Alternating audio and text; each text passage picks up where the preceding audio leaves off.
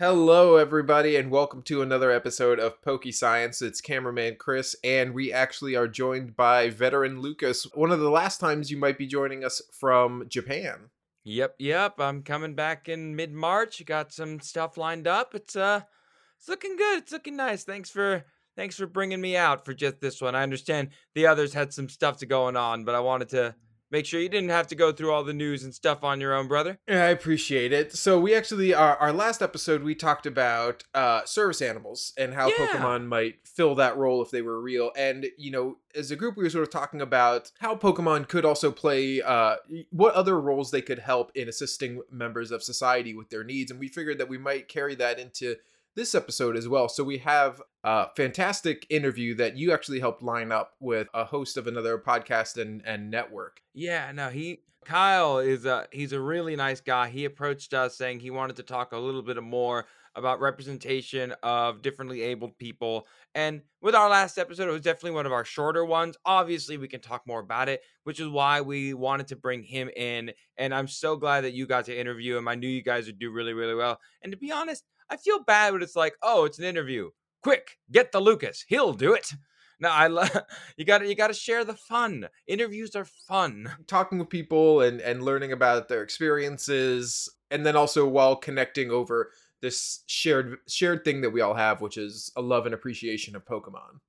Yeah, so let's get through our news and I mean we got to go through the big news, but then we'll get to that interview. So can you know what? It's you're doing the interview. Say the thing.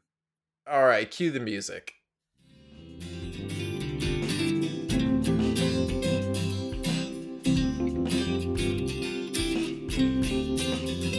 All right, Lucas. So, in science news, I found a fun. It might be fun. It might be terrifying, depending on how you view vinegar eels. Okay, before you say anything further, vinegar eels are not actual eels. There's a really bad trend in science where, it's long and wiggly and in water. We'll call it an eel. And that's like electric eels aren't even eels. They're part of a group called knife fish. I'm sorry. That's my thing. Continue. It's a loaded topic for Lucas. Yeah, what do you know about nematodes? Admittedly, a little bit. I hear them a lot when it comes to potato farming. And because North Carolina, we've a very big sweet potato industry. And it's something that farmers have to be very conscious of. Also, nematodes, I first learned about as a child watching Doug. Really? I learned about them from watching SpongeBob. Thanks, Nickelodeon. For those who want to know more, they are a entire group of organisms that basically just they're a kind of worm of sorts, but they are prevalent on every continent, in the air, in the water, in the food you eat. One of my old bio professors once said that if everything on Earth died except for the nematodes, the Earth would still be teeming with life. They are everywhere. Yes, we learned a little bit more about this specific nematode, which is that, according to the authors, they can, quote, synchronize swim. And for those of you who are thinking like gold medal, like, instead of like China winning it, it's just a group of nematodes and everyone gets really angry. It's not quite that. No, yeah, it is. They're not, spinning around and extending their arms in unison. No, it's more of a they are wiggling in sync as they move together in swarms, which is that sort of coordination we see more so in like birds and fish, right? Yeah. It's almost like they're able to sense the other's movement and follow through it. That's how fish are able to move in those massive schools and shoals, is by feeling the vibrations of others. It's not too far stretched to think that some lower, or I don't like to say lower life, but like just some less complex organisms could also do that. But it's the first time we really observed it. We saw it like a droplet of water, just them all moving together. It's really weird and really cool. And also, SpongeBob called it. I'm just gonna say it. SpongeBob called it.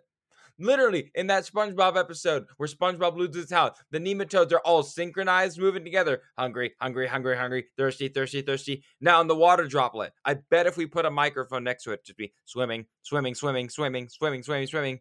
Ah, SpongeBob. Forget The Simpsons. It's SpongeBob that predicts the future. We would need a very, very tiny microphone for that. We have those, man. We can call the CIA. I'm sure they got one. In regards to, you said like, moving the house, the researchers in this situation found that with the oscillation, each vinegar eel was able to generate 1 micronewton of force. Aw, that's so sweet. Combined, they could move objects hundreds of times their own weight. And so that they're hypothesizing that they're using this behavior to minimize exposure to free radicals in the water, or also to generate flows to move nutrients. I mean, that honestly does not surprise me in the slightest. Again, these creatures have been known by so many different scientists to do all this weird stuff.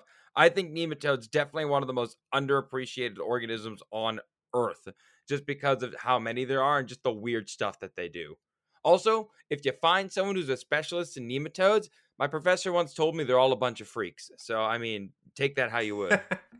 Well, maybe your professor is just bi. What if that's just your No, he was professor's a behavioral bias? scientist guy who like loves soccer. That guy was dope. No, he was cool. Like he was like, no, don't trust. They're just groups of scientists that they're a bunch of freaks, and it's for some reason it's some of the microbial ones. I don't know. Staring at a microscope makes it crazy. Again, not all of you are crazy, but some of you know the crazy ones. Now, science fun aside, Legends has dropped. Let's go. I just found an article today. I want you to guess how many copies it has sold in Japan in its first 3 days. In just Japan. Just Japan in 3 days. 50 million? 1.45 million copies. Wow, I way overshot that. Yeah, you're not yet, not quite. No. Like Japan loves Pokemon, but not that much. Chill, brother. But still, 1.5 million copies in 3 days is apparently tied as like at the moment like the second fastest selling game in Japan. I think number one is Breath of the Wild or Mario Mhm. Odyssey. It's one of those two. Either way, it's really, really cool. It's like 1% of the population buying the game. So 1% of the population is playing Pokemon. Awesome. I love this. This is the best. I got mine a little bit late, so I'm just kind of getting started, but it is a blast. It is very, very fun. I There are parts that I love, and there are parts that I miss about the main titles. I love this game. This might be one of my favorite Pokemon games of all time. Like this might be in Oh my top yeah. 3. Like top 2 maybe. 'Cause it's awesome. It changes the game in a way we've asked for. No, it's not entirely open world. Yes, there's some weird graphical issues with things at a distance moving at 3 frames only. I understand why some people can get upset, but to those people who are super upset, just look at it. Look how far we came. Look what we've accomplished. For some of you younger ones who only got into Pokemon recently, look, I was there when it was just on a Game Boy in the dark. I was playing Pokemon in the car as street lights were going by and lighting up as I walked through Mount Moon. Like, this is like amazing, the work that they've done. Is there more work to be done? Yes. Oh my God, yes. But the alphas, the catch rate. I was actually struggling at one point because I'm trying to like fight like 3 Pokemon at once who are just ganging up and beating on my poor Typhlosion. Zubat gang. Like the new forms are great. Yeah, they're all the new forms are great. We're definitely going to be talking more and more about it. The next episode Yeah. after this, we'll be talking specifically about some of the alpha Pokemon and how to avoid them. I love this game. It's fantastic. If you haven't bought it, go get it. I have to say that all the people that I've seen on Twitter claiming that it has PS2 graphics, I don't think ever played a PS2 game. Yeah, no. Like, have you ever seen Ratchet and Clank when he goes, "Whoa!" Like, yeah, no, that's not. They ain't great graphics. Admittedly, Jack and Daxter look pretty good. Sure, the hair on our character doesn't have a lot of detail, and the grass doesn't have a lot of like, that kind of detail, but they're Mhm. not cubes. Yeah, no, Like, it's they're like the old like Grand Theft Auto Vice City, where like your hands are just like a block with like lines on them for your hands. yeah, no, it's not. If you're thinking of getting Legends and you got the money to spend it, heaven knows if no wait, Pokemon never discounts anything, so you might as well buy it now. It's great, it's fun. That's a lie, Lucas, because if you pre-ordered it on, I think it was Amazon, you got $5 off.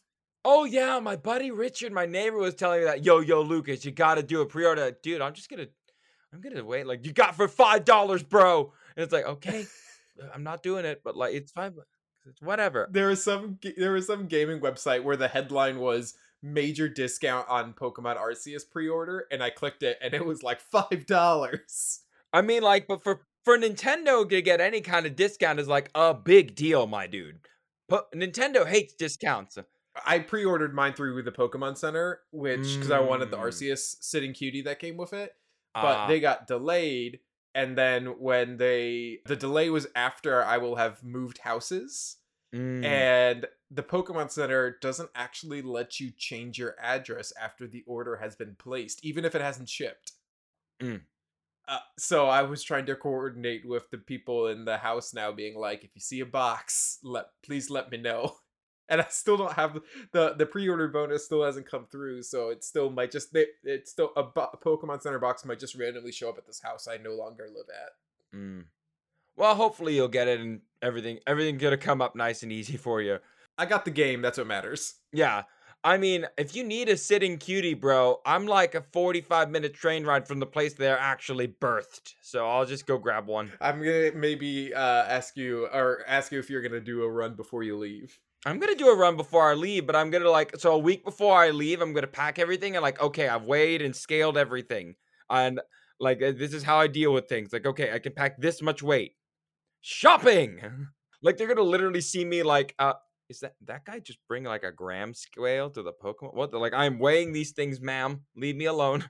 I don't think we have any Pokemon news that's of any relevance, right? Nothing major. Actually, there is something that I do want to talk about. Alrighty. The shiny Galar birds are coming to the game.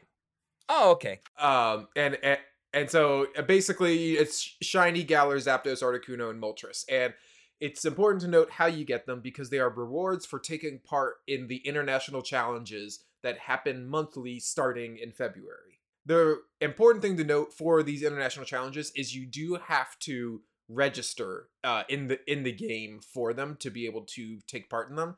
And the registration is open. I think it opened on Thursday, February 3rd, and it runs for a couple weeks. And you have to do it for every month. So you have to do it for the February one, then you have to do it for the March one, and then the April one. And then when you take part in the actual challenge by doing, you get 15 battles a day over 3 days. But in February, I think it goes Articuno, Zapdos, Moltres, and I think that the dates are the 19th and the 20th for the February. I think they are the same days of the month in every month, but February is if February runs from the 18th through the 20th. Gotcha. And registration ends on the 17th. All right. Good stuff to know. Honestly, I wish I could compete a little bit more, but with all the stuff going down within the next month, I don't really feel like getting into it.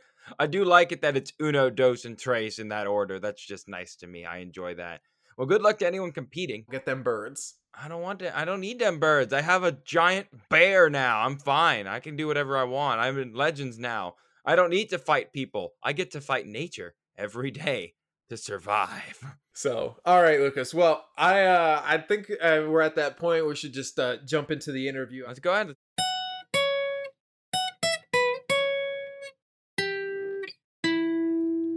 All right, everyone. Well, we have a very special guest for you all today. We have Kyle. Kyle, why don't you introduce yourself? My name is Kyle Romano. I have a podcast of my own in a company called the Disablest Network, where we actually go and talk with other disabled people and people in the disabled community and just talk about what life is like living as a disabled person in an able-bodied world. It's great. I've met I never really had that many disabled friends, so it's been super cool to actually be able to have the opportunity to meet a lot of other people who have a very wide range of disabilities and kind of come together on like that common ground, and also give people an opportunity to speak who don't usually get an opportunity to speak, at least outside of a medical context. So yeah, so it's been super cool. What would you say when you were thinking of starting up the Disablest Network? What was your, I guess, inspiration or your main goal? What were you looking to achieve with it? Yeah, so that has morphed with time, I guess, as I'm sure that the Poca Science podcast has as well. But the main thing was just to share the stories of other disabled people, to try and educate able-bodied people, the able-bodied community about disability. I had mentioned to you before this call started that a lot of the hangups that people have related to disability, a lot of the times in my experience, has been that they just don't really know, and that they're afraid to ask because they don't want to offend or anything like that. And so the Disablest Network is pretty radical in the sense that we put everything out there. We don't really care, what question you have, as long as you're not obviously trying to just be like offensive and say like nasty things to us. But, just essentially have an open dialogue between people, because the way that stereotypes are made, the way that inaccurate ideas of people are made, is from an unwillingness to talk to each other. And so that's really what the Disablest Network is all about. And to have, a little bit of fun in that, and make some jokes along the way. So I guess we're here for a very abrupt topic change, but we are a Pokemon podcast. So a question for you is, what got you interested in Pokemon? So I have been playing Pokemon since Red and Blue. I'm not a Gen 1er, so don't worry. I am an avid fan of Pokemon. I always have been. I always will be. I don't know what got me into it. I do remember that one day, because I was a big Nintendo head when I was little, and I got Nintendo Power. I had a subscription to Nintendo Power, and in the mail one time, I remember getting a VHS tape of it was a preview episode for the Pokemon anime. I got that same VHS tape. That's how I came to Pokemon. Yeah, and same, but different. And so, from that, I also remember getting a Nintendo Power. Specifically, I can picture the cover was of Red on the bike. Yep. And inside of it was a look into Vermilion City. And I remember there being a thing about like the Old Rod and about Magikarp and all of that kind of stuff. And Magikarp, by the way, is a Pokemon that I definitely relate to, because it is perceived as being worthless. And then when it evolves, it becomes the tyrant of tyrant Pokemon. You would get along great with Lucas. Yeah. Well, it is a shame that I'm missing out, but maybe if my episode pulls good enough numbers, I can come back on and talk again. And also, if there's anything related to, disability in Pokemon, you can treat me as your residential disability expert. I'm more than happy to come and talk about that kind of stuff at any given time. Our go-to. So I remember playing Pokemon in 5th grade, and remember playing it after school. I would bring my Game Boy with me, and I'd try to play it during, like free time or whatever. And then, of course, like nobody was allowed to play video games just like ad hoc whenever they wanted to, because it's school and there are rules. But my mom actually worked as a one-on-one aide for a little girl who was autistic. And so I would ride in with her to work, because I went to school at the same school, and same elementary school. At this time, it was the closest elementary school to me that had a quote unquote special needs program. And it was about like half an hour away from where we lived. And so I would have to go in with her early when she had to report. And so when I would be there early, I would bring my Game Boy and I would play. And then I'd also have to stay late with her, because school got out at 2:15, but she had to stay until 3 every day to run copies and all of that kind of stuff. And so I would also play my Pokemon game.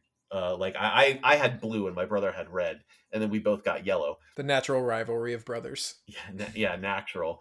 And so here's another interesting thing that I didn't realize until I got much later in my life, is that I think I also gravitated towards Pokemon because, as I mentioned, my disability, I don't have my arms and I don't have my legs. And in other words, the technical diagnosis is I'm a quad amputee.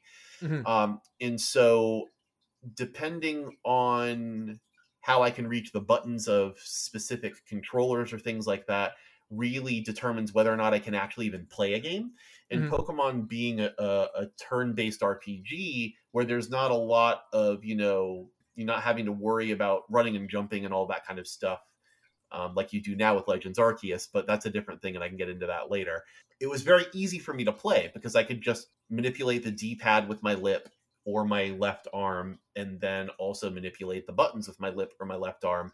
And there was no fast decision making that had to happen. I could just do it on my own time. Yeah. And so I think that subconsciously also drew me to Pokemon, other than the fact that all the Pokemon were super cool and I was a big fan of animals, thought I wanted to be either a zoologist or a vet, and obviously ended up not going that route. But after that and falling in love with the Pokemon themselves, and then the fact that I could actually play it and not ever have to worry about not being able to play it was just, an added bonus to it. Yeah. Out of curiosity, have you had any experience with the adaptive controller that Microsoft put out? I have not had any experience with it.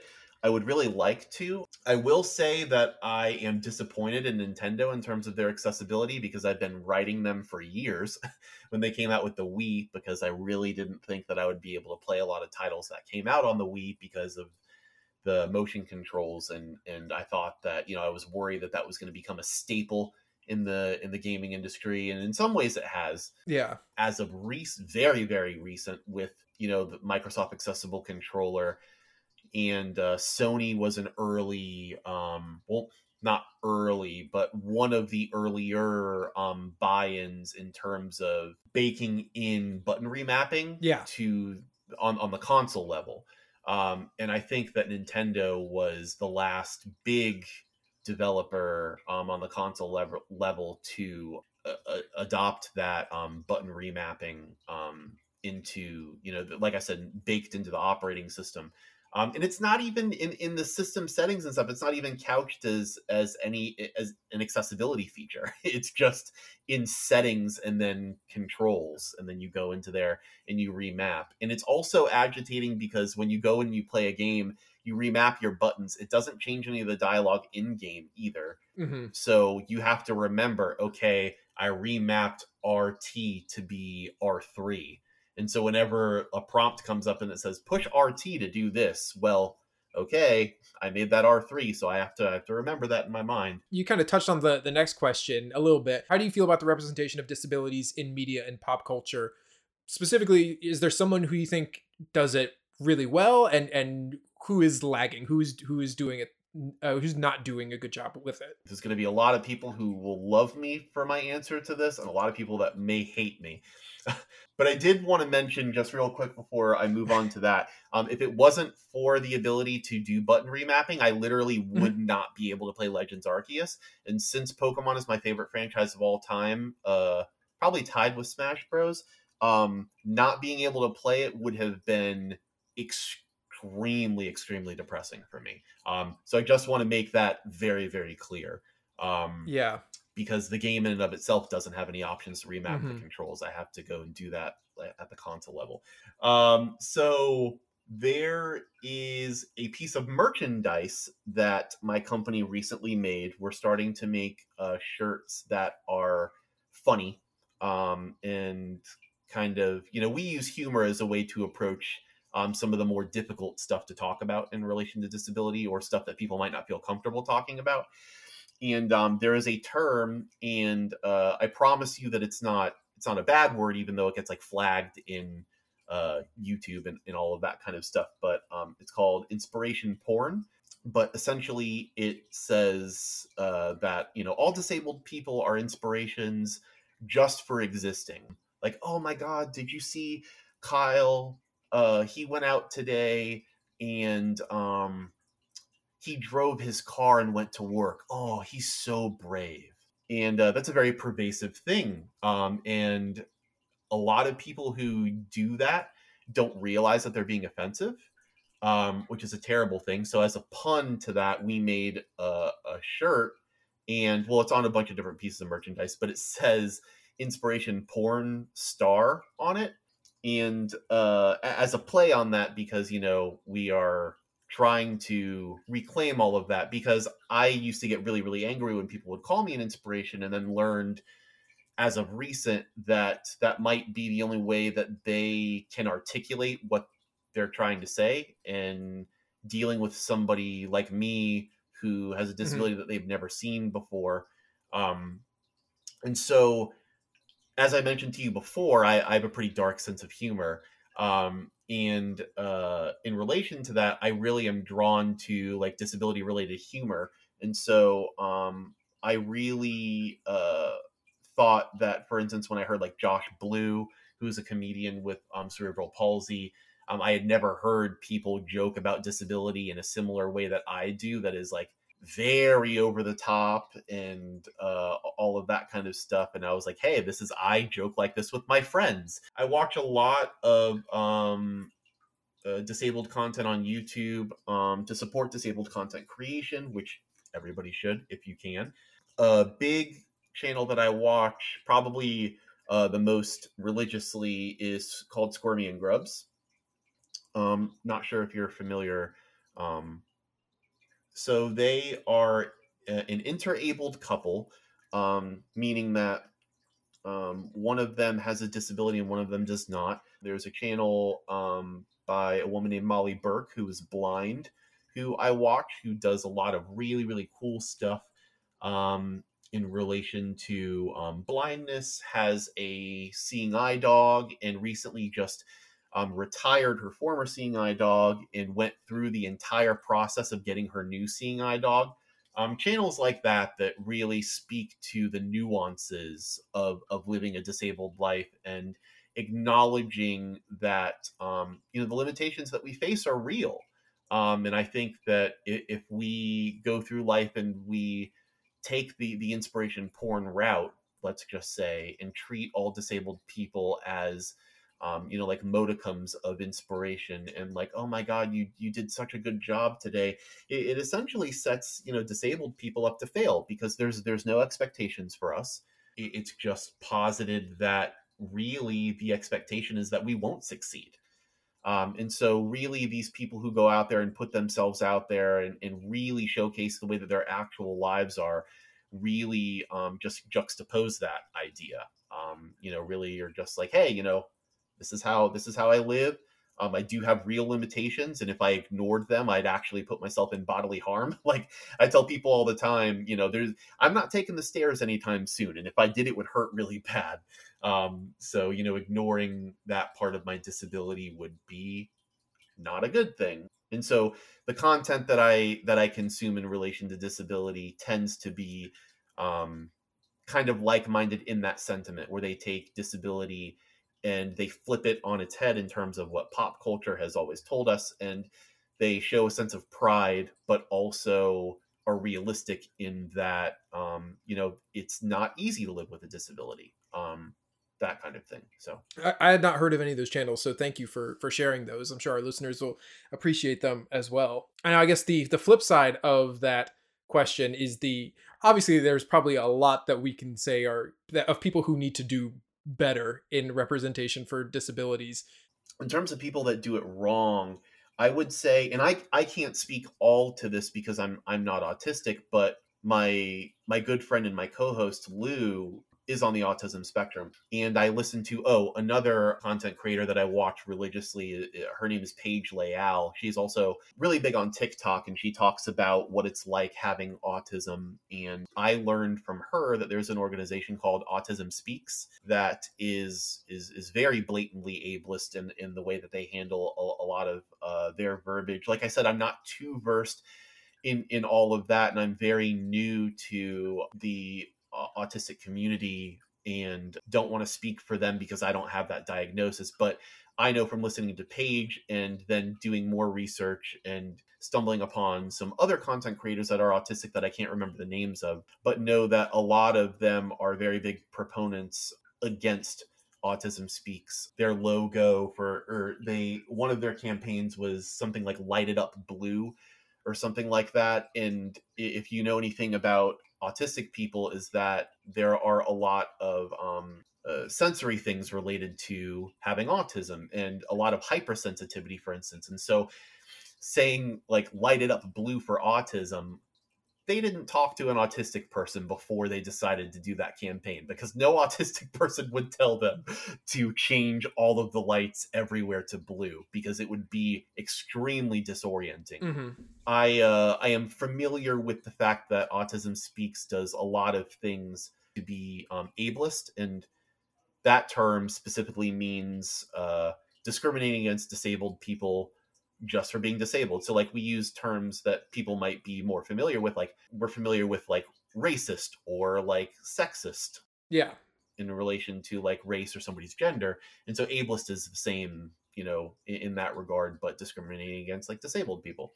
Mm-hmm. Look and see if you're interested in learning about disability. I would look at the content that you're looking at and see if disabled people are talking about that content to gauge whether or not you think that it would be a good representation of disability or disabled people. And ignorance is definitely the one thing that leads to people having inaccurate ideas about disability and disabled people.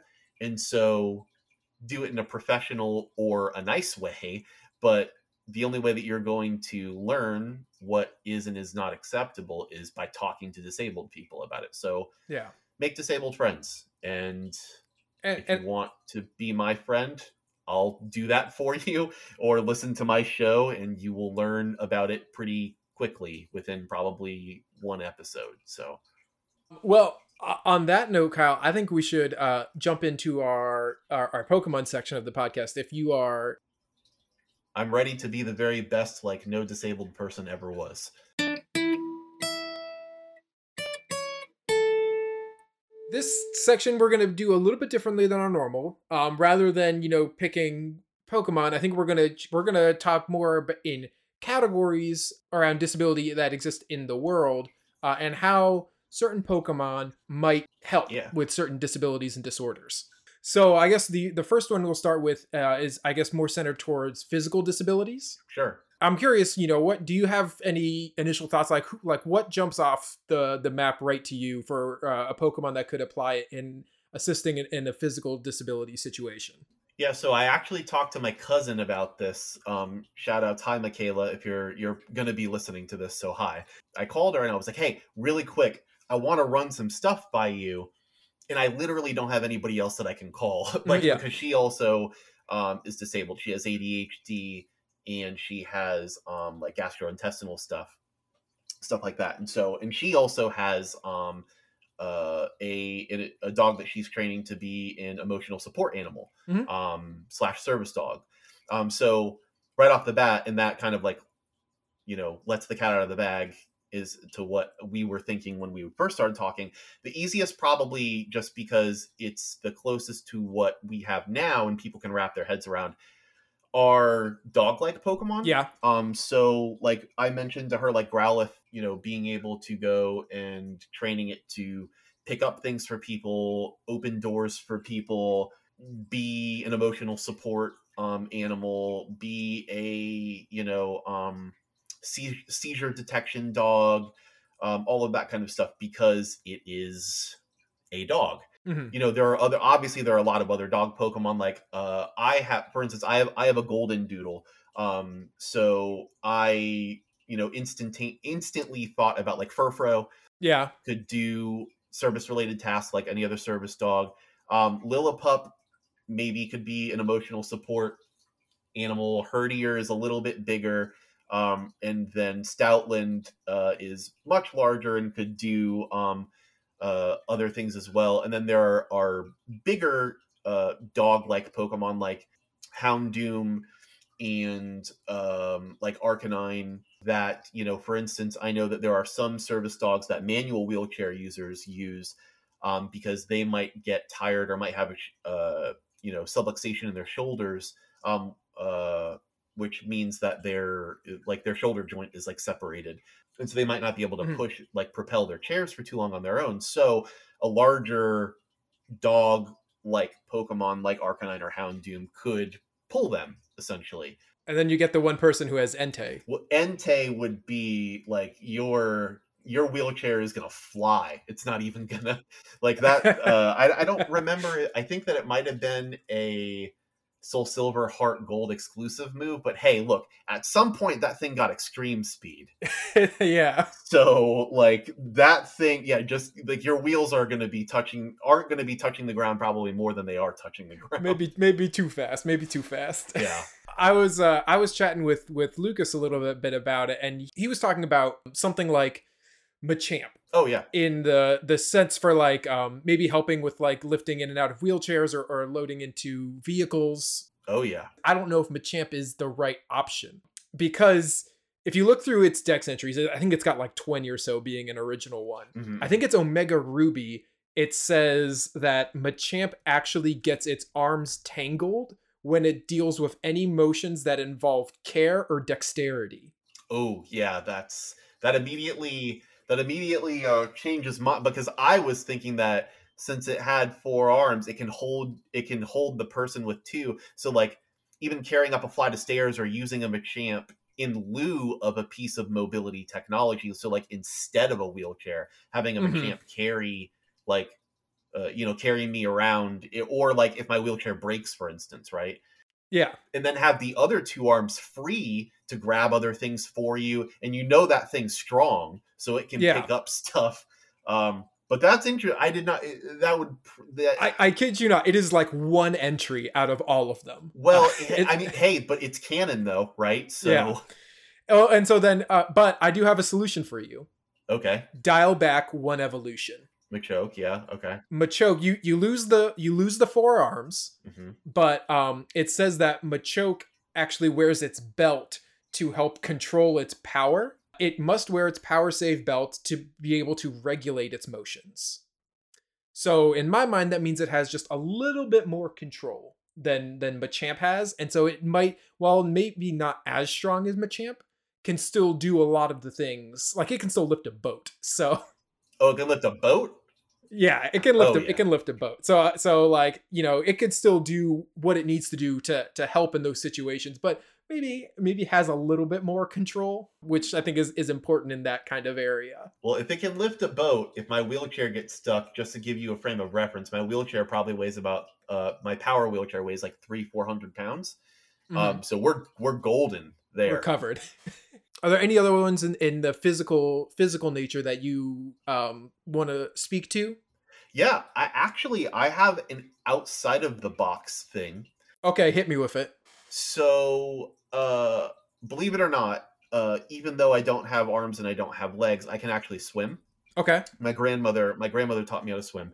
For a lot of disabled people, who have either muscular or skeletal like pain and stuff, right? A big thing that therapies and stuff will recommend is like getting into a pool. Because actually being weightless takes weight off of joints and off of bones and off of musculature, and can do worlds for helping, and also strengthens muscles at the same time.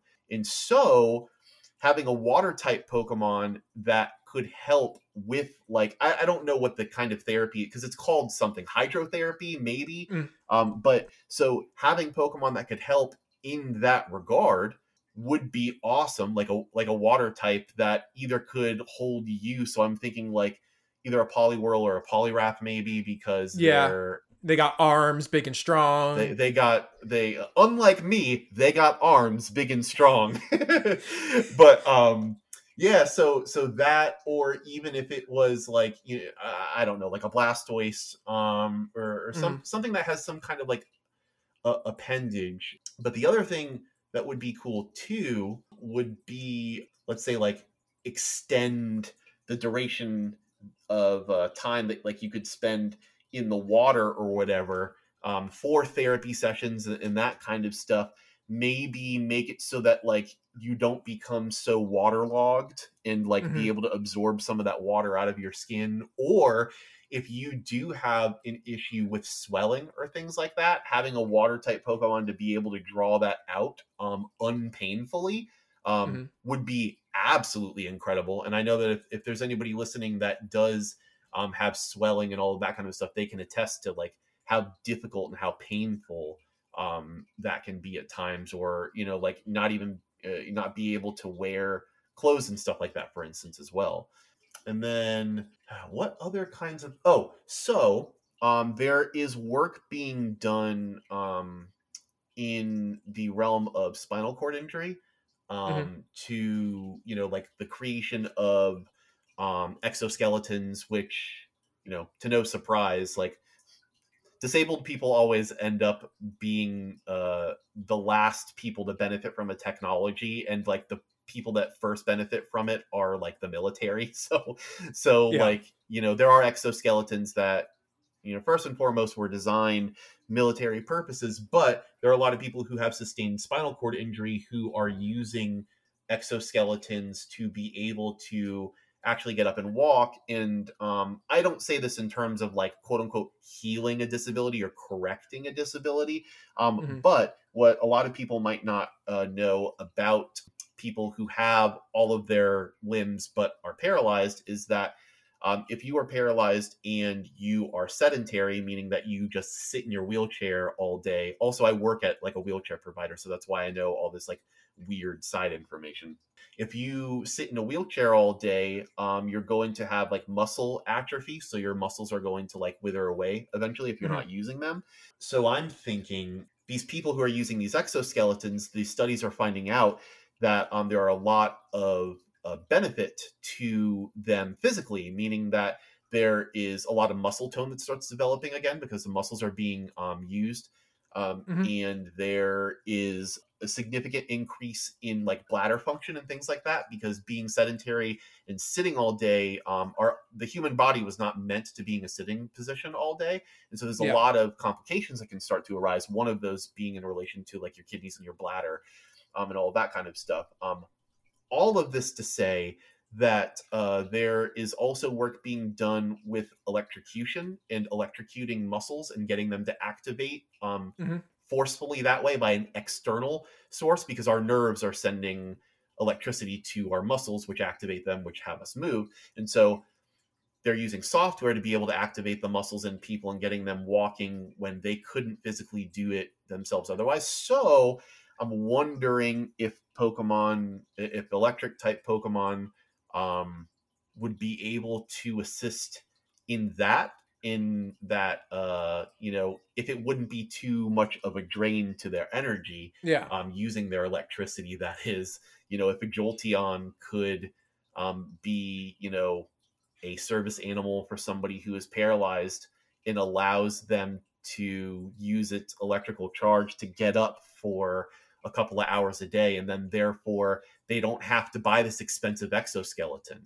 Yeah. No. Yeah. And just it gives it that little bit of spark. Yeah, and then they get all the health benefits from it. Like they get the muscle tone development, they get the increased like kidney and bladder function, and be able to stand again, to, Yeah. being like eye to eye with people, for instance, as well as a thing that I hear a lot of wheelchair users talk about. For a lot of people, it's a big thing. A lot of people that I hear come into like our office, for instance, are like, oh, I want a seat elevator, which brings the seat up because I want to Hmm. be able to see somebody. So like, having a Luxray or something I'm thinking probably a little bit of a beefier electric type that Hmm. wouldn't get really tired very easily. Um, so that it could, sustain your nervous system for more than just like a couple of minutes to get actual like therapeutic function out of that. Yeah. You want something with enough juice to kind of sustain. Yeah, but also not fry you. No. Yeah. That's there's a balance. Yeah. I guess we'll go into the next category, which we had drawn up is more in the psychiatric section. Yeah, absolutely. So things like bipolar disorder, schizophrenia. One that I had, so I mentioned bipolar, and one of the things that I thought of, it was talked a little bit about, it was mentioned a little bit in our previous episode, Helping Hand, but I was wondering if there was a Pokemon that could sort of help monitor people and sort of where they are. So something, if someone who has bipolar is going into a manic episode or a depressive episode. Something like Lucario or Riolu that can sort of sense auras and people's energies or feelings. I was wondering if that could almost apply in this situation where it could sense the onsets of these episodes and, make people aware, or the people who need to know, aware of the situation to sort of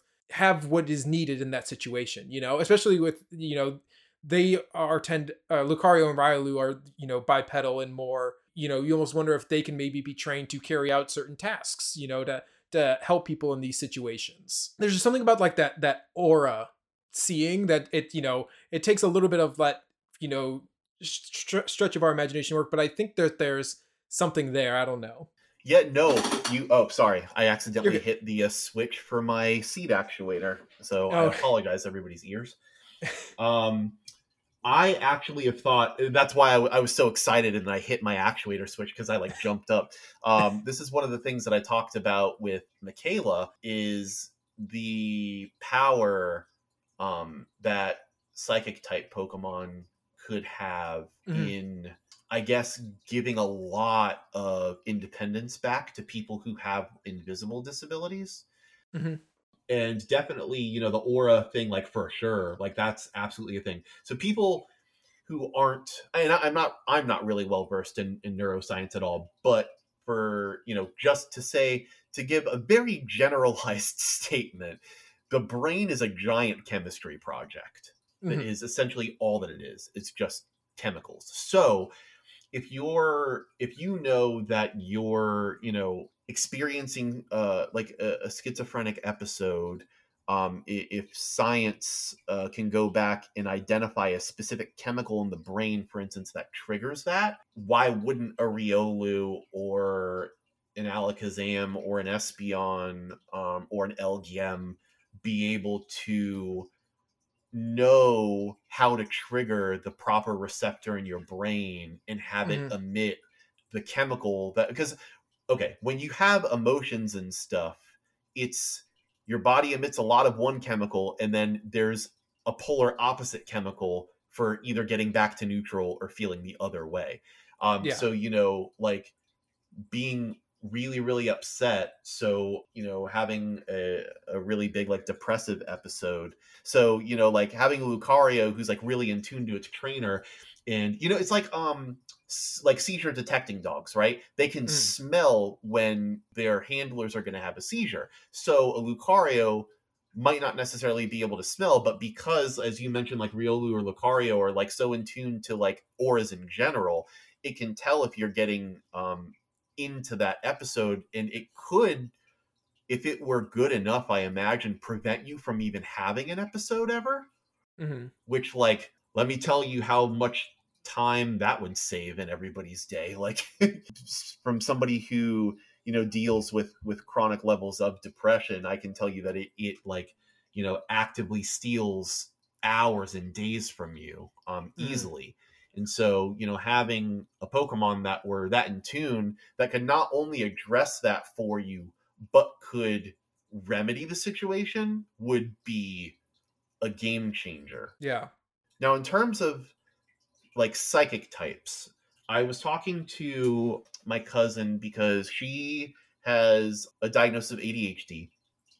And as I had mentioned before, Lou is autistic.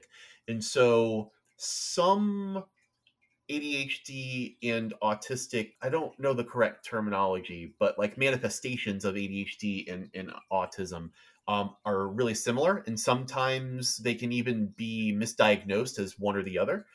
And so I was thinking about how people who are on the spectrum, the autism spectrum, have sensory related issues. And so if you had like Michaela mentioned Mr. Mime, for instance, and having, because Mr. Mime's known for barriers, right? Yeah. And so if you had a Mr. Mime and you were autistic, and again, it's a psychic type, so it's also in tune to how you're feeling. If it can tell that you are, butting up against something that you have an aversion to, and just so people know, if somebody who's autistic has an aversion to something, to us, it might be like, oh, mayonnaise isn't like, come on, you're exaggerating.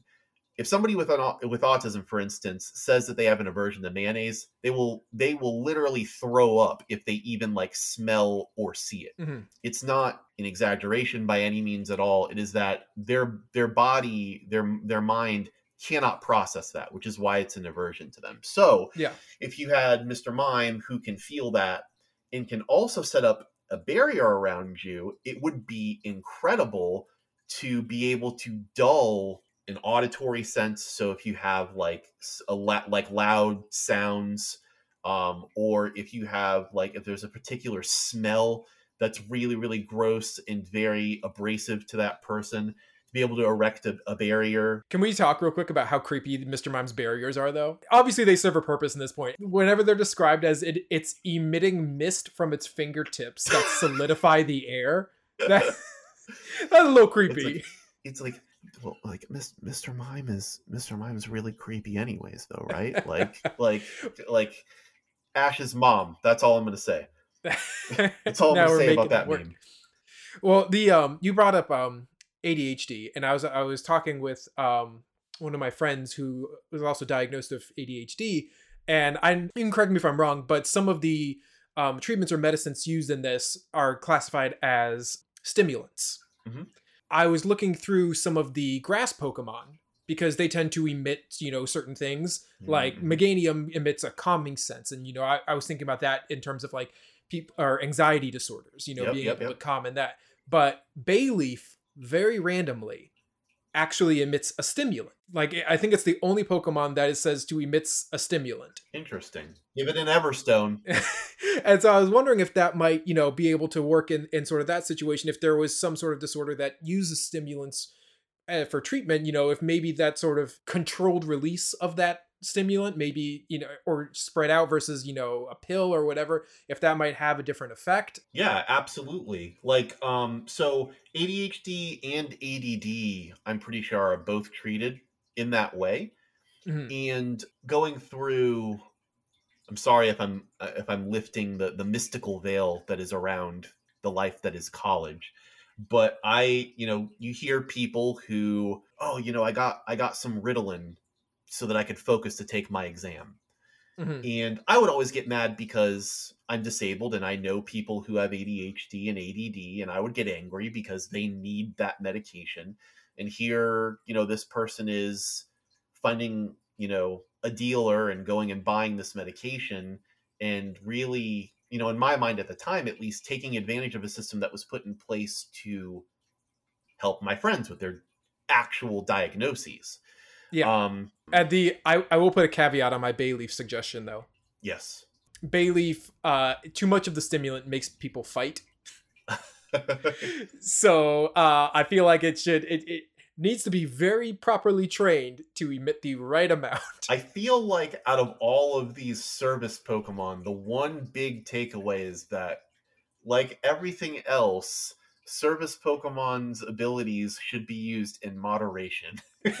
Yeah. Oh, I've got one more that I'm gonna hit you with in the spirit of that. So I was looking at post-traumatic stress disorder, and one of the symptoms involved with it is anxiety and centered from things like memories or nightmares. And in this situation, I was specifically looking at nightmares. Okay. And we have a couple Pokemon that canonically eat dreams and nightmares. Mm-hmm. That specifically being, Drowsy, Hypno, Munna, and Musharna. Mm-hmm. And, you think, oh, great, super awesome. Take away any bad triggering dreams, everything's great. Minor note, apparently to Drowsy, nightmares are sour. So I was wondering and they don't like it. So I was wondering if you could maybe breed Drowsies to like sour tasting dreams. Hey, or you might be able to maybe it's a preference thing. Maybe you find that one Drowsy that loves sour stuff. You get that sour Drowsy. But the caveats to why these ones need to be trained, like any service animal, need to be trained. Drowsy, according to the Dex, if you spend a lot of time with it, it will actually show you dreams that it has eaten, which is the opposite Yeah, you don't want that. Like you don't want those dreams, and so that could be a problem. But I think the worst one is actually Musharna. So Musharna and Drowsy are actually we've talked about how they're sort of linked evolutionary in from the game's own lore, but Musharna says that when dark mist emits, don't get too near. If you do, your bad dreams will become reality. That's not good at all. That's literally it will send you into like a PTSD episode. Yeah, so that's the kind of thing where like, I feel like if you just take some of these at like surface level, you think, oh, dream eating, totally fine, cool. But when you look into it, it's like, oh, there needs to be some serious levels of training here and prep work to make sure that they're doing the job they're supposed to be doing and not making these situations worse. Yeah, absolutely. And then I guess I think the last section that I sort of wanted to touch on with you is some neurological disabilities, disorders. I think the ones that most people would be familiar with are things like dementia, Alzheimer's, those sorts of conditions. And I think you talked about psychic types earlier, and I think that they also have some really big applications in this field as well. And I was specifically looking at things involving memory and sort of the brain deterioration, or memory loss caused by brain deterioration. And there's actually a Pokemon that outright is said to manipulate memories, and I never know how to pronounce it. Is it Behem? Oh, I don't. I think I said its name earlier, but I don't. I think that I've always said Behem. I don't know. I don't remember what I even said. The UFO alien one. Yeah. But its dex entries. It kind of does it for nefarious purposes. Like it's rearranging your memory so you don't remember it, or altering your memories just because. But I'm sort of taking that application to say that it has the ability to see your memories and affect them. And so I'm almost wondering if it has the ability to preserve memories, and sort of the opposite. And if it could be trained to do the flip side of it too. So if someone was, losing their memory or something, it's obviously not going to stop like the deterioration that's happening, but it could preserve some of those things that might be lost, Yeah. Yeah. And so I actually had two grandparents that went through dementia, and so I was going through that, I was thinking how big a difference that might have made in those situations, for them when they feel like they're losing things, just to kind of help give something back. Yeah. My grandfather also had dementia, and it would have been nice because he was from Cuba, and when he was going through the final stages of life in dementia, he, for instance, lost the ability to speak in English. He could understand English still, but he could not speak it. He could only speak Spanish. Mm-hmm. And I tell people all the time that, well, I'm half Cuban, but I'm a very bad Cuban because I don't speak Spanish. Yeah, if it would have the ability to be able to like translate, I guess. But then it begs the question, would it need to be taught to understand every language? Can Pokemon understand any language anyways? There actually are a couple. So I'm pretty sure is it Zor? I'm pretty sure Zoroark. They talk about how it or Zero or someone is able to understand words, and I'm pretty sure Jinx as well. And it begs the question that you're saying too, like if are they parroting or are they like understanding? So I think that's the question. But if we're talking about Pokemon that might be able to communicate in that way, they're out there. And then there's also, again, back to psychic types. Are there any that could communicate telepathically? Yeah, this is actually the very evocative thing that I've been chomping at the bit to talk about. Mm-hmm. So there are people on a vast array of that have a vast array of diagnoses that are non-vocal, right? Mhm. And there are definitely, I think that people are most familiar with people who are on the autism spectrum who are nonvocal. And they used to use the term nonverbal to describe them, but that's offensive and it's not true because they are verbal. They just aren't vocal in the sense that they can't formulate language like Mhm. words, Mhm. articulate words, but very much understand what's going on, know what's going on, know all the people around them, all that kind of stuff. There's no issues with any of that. There have been a number of studies that have disproven that people on the autism spectrum, because for a long time, it was just assumed that people who were autistic didn't know what was going on, and that's absolutely not the case. And so what I was thinking could be a super, super cool thing would be for somebody who has a vast array of diagnoses, like I said, who ends up being non-vocal, or let's just say that they're autistic, just for the sake of this example. There is a difficulty in communicating, and so if there was a Pokemon that could telepathically bridge two people or a person to a group of people, it would allow that person the ability to communicate telepathically and like actually be able to communicate of their own accord. And the other thing that I was thinking about too, selfishly, just because I've always growing up, I was also a big like Dragon Ball fan. Yeah. And I always thought that flying was super cool. And I was like, I wish that I could fly, and just the logistics of having to lug around this 300-pound wheelchair is just not always the funnest thing, especially when there's stairs involved. Mhm. And so, I always have like fantasized about if I had telekinesis and I could fly, right? Yeah. So, if there was a Pokemon who was able to essentially open its telekinetic powers to you and allow you to then gain control and have telekinetic powers, or could levitate you, like Mhm. you could do that instead of needing a wheelchair, and you could do that depending on how strong it was, and that it didn't get tired. Because again, like the whole going back to the electric type Pokemon getting tired if like they exude too much electricity, I imagine that using brain power would also do the same thing for a psychic type. Yeah. And giving the person the ability to like levitate instead of using a wheelchair would be, like, in my opinion, super cool. Yeah. If only Pokemon were real. Yeah. Yeah.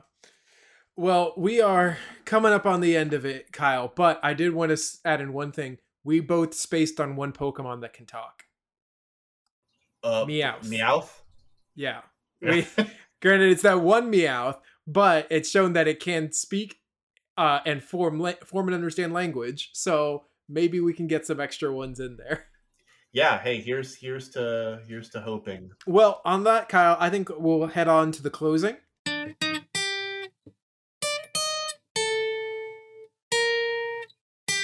So, all right, Kyle, thank you so much for joining us. I really enjoyed our conversation today. If our listeners want to learn more about you or your podcast, can you just drop your handle or where they can find your show? Yeah, for sure. If you want to know more about the Disableist Network, you can always go to our website at disableist.org. It's spelled DISABLEIST.